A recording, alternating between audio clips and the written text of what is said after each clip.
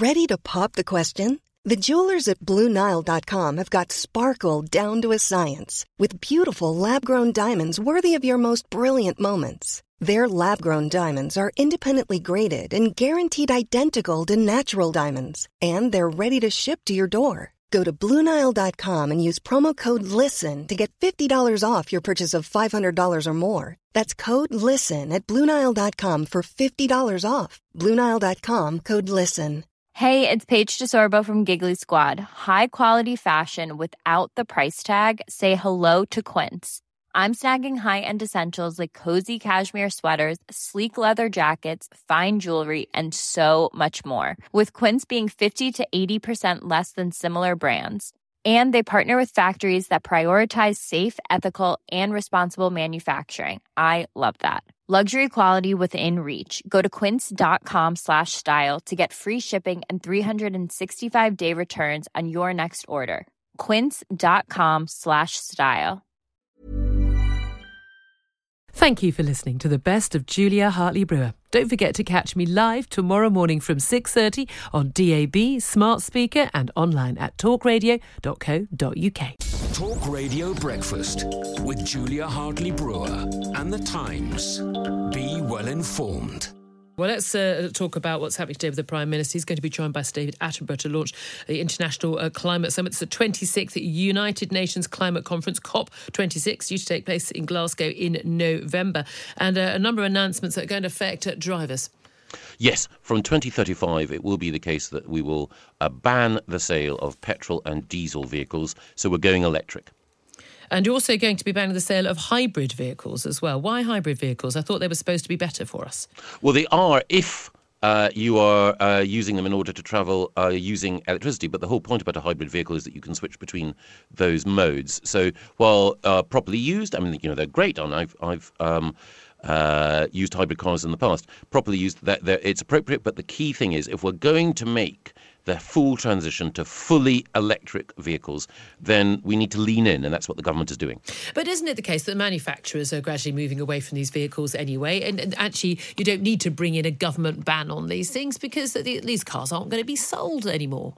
You're right, but that's why the government needs to work with the private sector. So the best thing is government lays down a target, says this is what's required for environmental and, for that matter, for air quality reasons as well.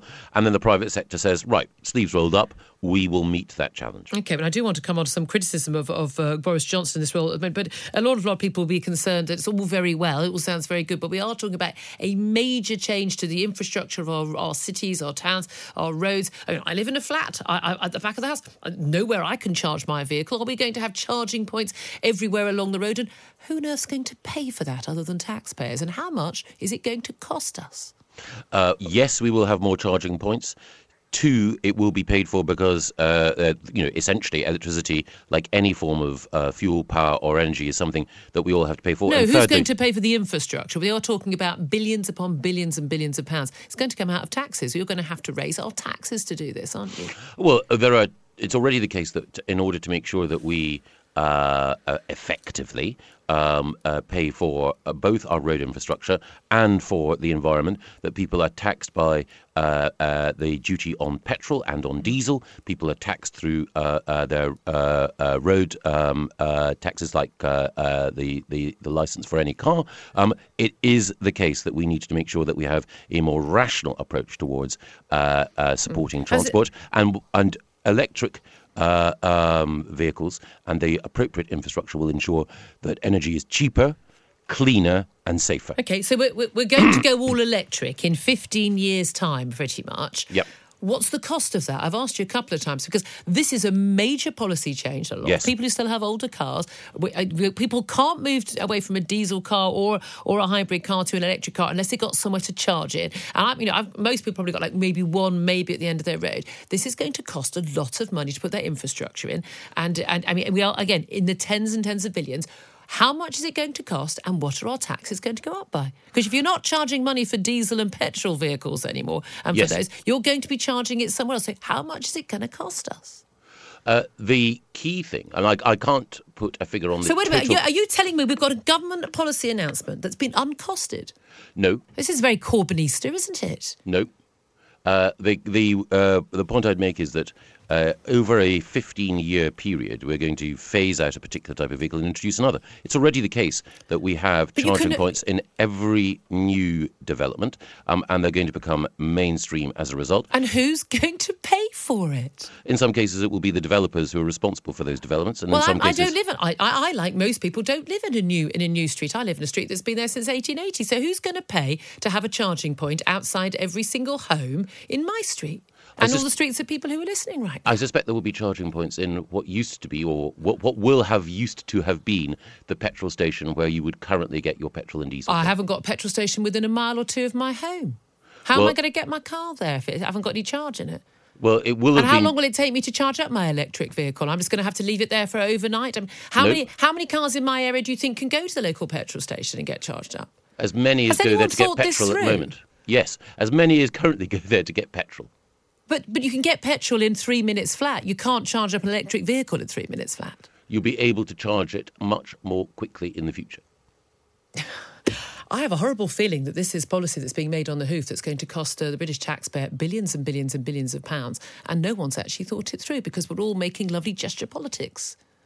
No, I don't think it's the case that you would have companies like Nissan or Tesla investing in electric technology for vehicles if they thought that this was just a whimsy. I don't think it's a whimsy. I'm just simply saying that the move towards all electric vehicles is going to cost the taxpayer money, and no one seems to be talking about that.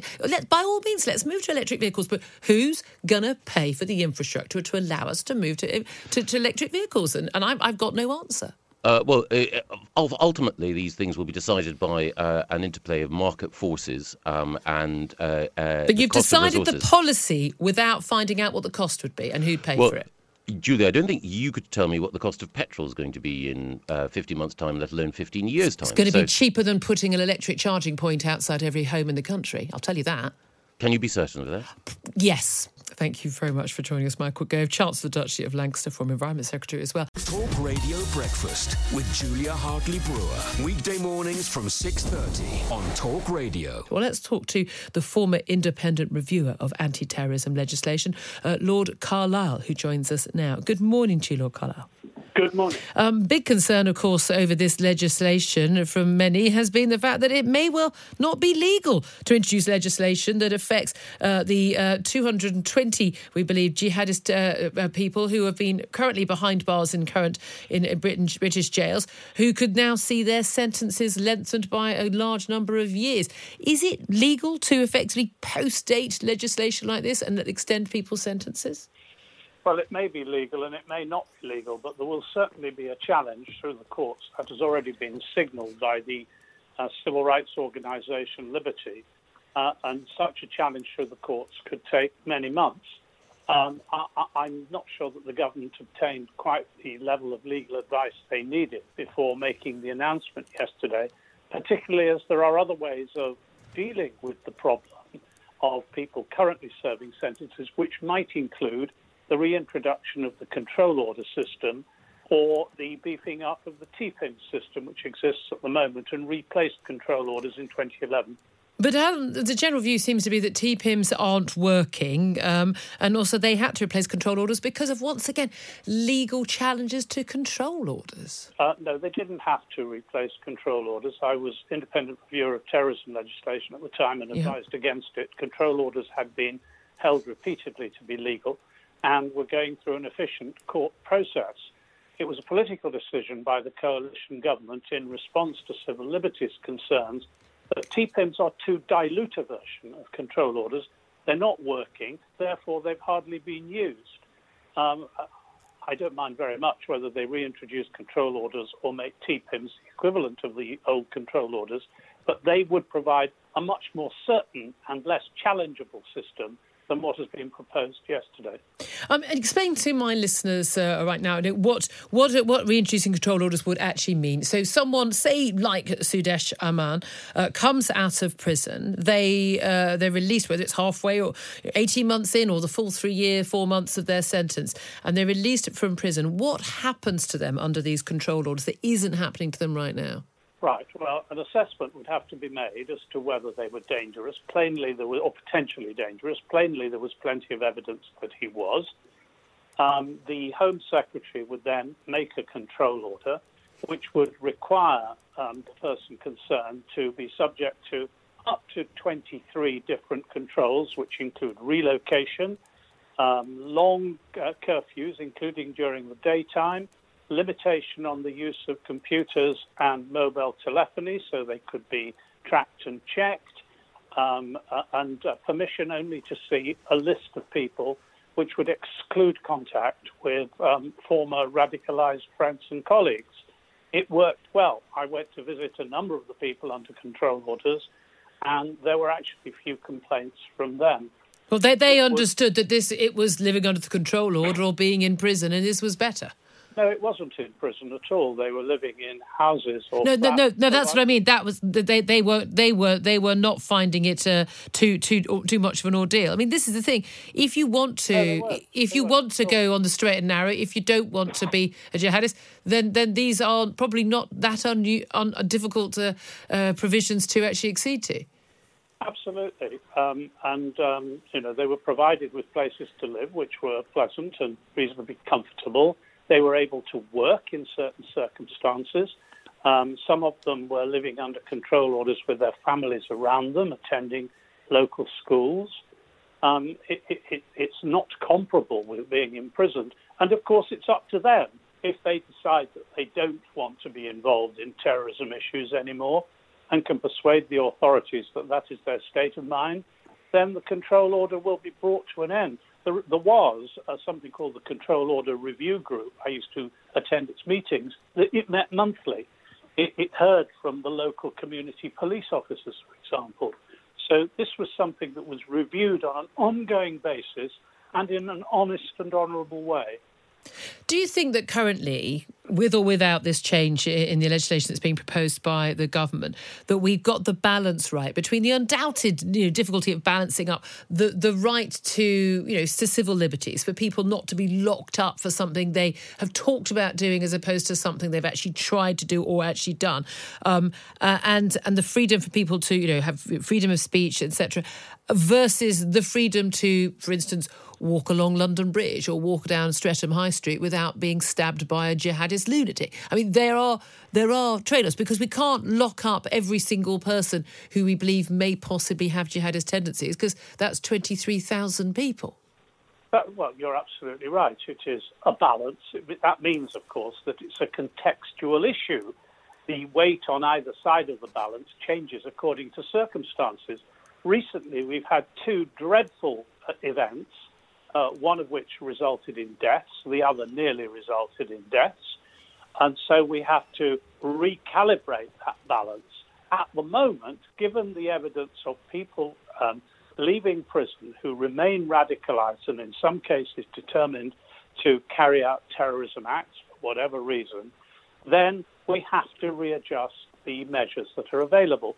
I think the proposal for longer sentences, I think the proposal for involvement of the parole board are very sensible.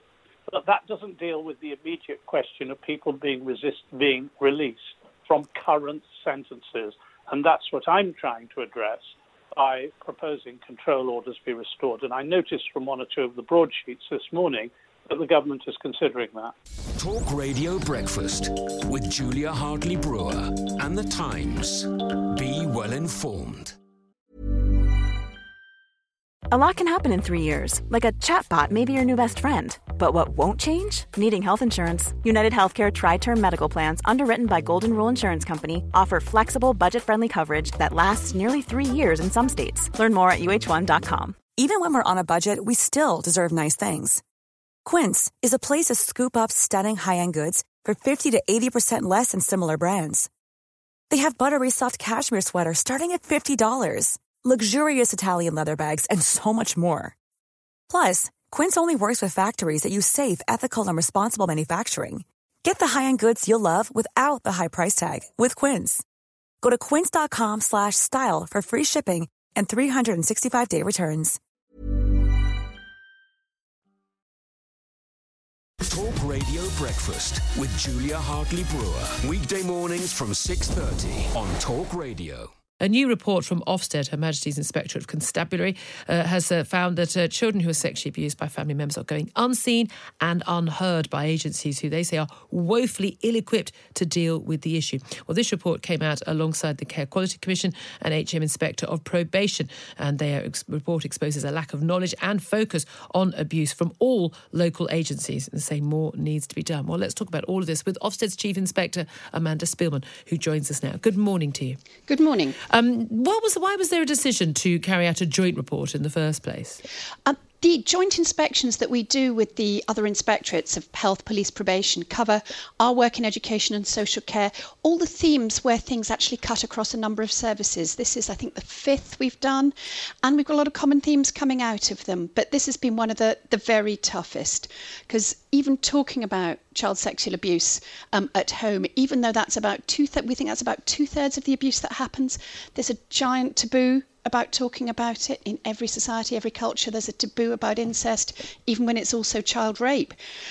So we're not good at picking up the signs. We're not good about talking about it when it happens. We're not good at dealing promptly when a child does disclose. Even where a police investigation starts, that tends to take precedence over doing anything else to support the child. And even when somebody has been convicted, by the time they come out, we tend to see poor offender management. Women are being left trying to manage contact between an offender and the child, often women who've been abused themselves. So we've got a whole sort of chain where the pieces aren't joining up, people aren't talking, sharing the right information, so children aren't getting the help and protection they need, and especially not getting it quickly. Well, we know that often it can be years before children will even come forward and tell the authorities. And then at that point, they're still being forced to wait to get any help. We understand often when there are cases coming to court, and with criminal justice cuts, we've seen people often waiting a year or two to come to court. Children are often told they can't have any therapy until they've gone to court and given evidence, in case it sort of skews their witness statements. Indeed, and the prioritisation of the police investigation and the prosecution, and the priority that puts on the abuser, not on the child. We have to find a way of making sure that the child's needs get looked after promptly, because we do all want children to recover. Many people do recover, even from terrible things happening to them in childhood, but we've got to give them the very best chance, as well as doing everything we can to prevent this happening in the first place. Why do you think this is happening? Because surely it can't be a lack of will. No normal human being would want to leave a child in distress, or often in the cases we actually do with a family member who is accused of actually abusing them. And yet we hear again and again this is what is happening. Why is this happening? Is it a lack of will, a lack of resources, a lack of understanding? What's going on? I think first and foremost, there's a lack of desire to face this as a likely explanation. So for example, one of the commonest, the first sign of a child who's been abused is often the child themselves misbehaving, showing signs of sexual behaviour with others, often other children. And people don't necessarily ask, hang on, is this telling us something about what's happening to this child? They tend to go straight down sort of behaviour management routes with the child, instead of saying, might it link to something in the family? And of course, there's a sort of great culture of secrecy. It's a taboo subject, sex between people who are closely related to each other, even when it's completely non-consensual. So we're very, very reluctant to start talking about it and call it by its name. That's what I've been trying to do, is to say we've got to acknowledge what's here, not bury it under layers of euphemisms. But also a lot of people are just totally unwilling to also admit the scale of this issue. Isn't it thought that something like 1 in 6 adults will at some point have experienced some level of sexual abuse in their childhood? And that it is invariably more likely to be someone who is close to them, and yet people are just, we just don't, we turn the page. We might turn over to a music channel rather than listening to this discussion on the radio, because it's uncomfortable, it's difficult, we don't want our children to know about it. But actually, it's something we do just need as a society to be more open about. Well, indeed, and you would have thought that the experience with the grooming gangs and the shutting down of discussion about that, for slightly different reasons probably there, but nevertheless that we would have recognised how dangerous it is to shut down these kinds of conversations. So I think this is a message to all the professionals involved. Don't shut down the conversation. Don't be afraid. to say what's actually happening. Don't put it under into a sort of generic euphemistic term. Talk about what's actually happening to the child. Acknowledge whether it's an adult in the house, a child in the house, what their relationship is to the child. Get it out there. But also, I mean, the role of other people who come into contact with those children, whether it's the school nurse, whether it's their teacher, whether it's the other parents of their friends. I've interviewed an awful lot of adult victims of child abuse who've talked about, what happened. And every single one of them, without an exception, has said to me, how did no one know? How did they not realise? I was an outgoing child and, confident, and then sort of overnight I became withdrawn. My schoolwork was suffering because obviously of the children, you can't concentrate at school. They're not sleeping at night, and they become withdrawn. They start having eating disorders, all of these things that they always have said to me. It was obvious that something bad had happened, and no one, either they weren't believed when they told, or that no one even bothered asking them. What role do the rest of us have if we are concerned about a child? Well, it's a collective role, because there is no mechanism that we can absolutely guarantee will pick up something that is as shrouded in secrecy as so much child abuse. It does need everybody around to be alert and to ask themselves those questions, because the more people who are observant and sort of pick up the possibility and talk to a colleague, talk to the child, when it's sent right to do so, the more likely it is that things will surface. This is about increasing probabilities. It's not about making a cast iron promise. It would be I wouldn't like any service to say it can guarantee, but increasing the chance that somebody will notice and that the child will find a way, a time to talk to somebody and to be believed when they do. Absolutely. Amanda Spillman, Elmstead Chief Inspector, thank you very much indeed for talking to us. Talk Radio Breakfast with Julia Hartley-Brewer and The Times. Be well informed. Thank you for listening to the best of Julia Hartley-Brewer. Don't forget to catch me live tomorrow morning from 6:30 on DAB, smart speaker and online at talkradio.co.uk.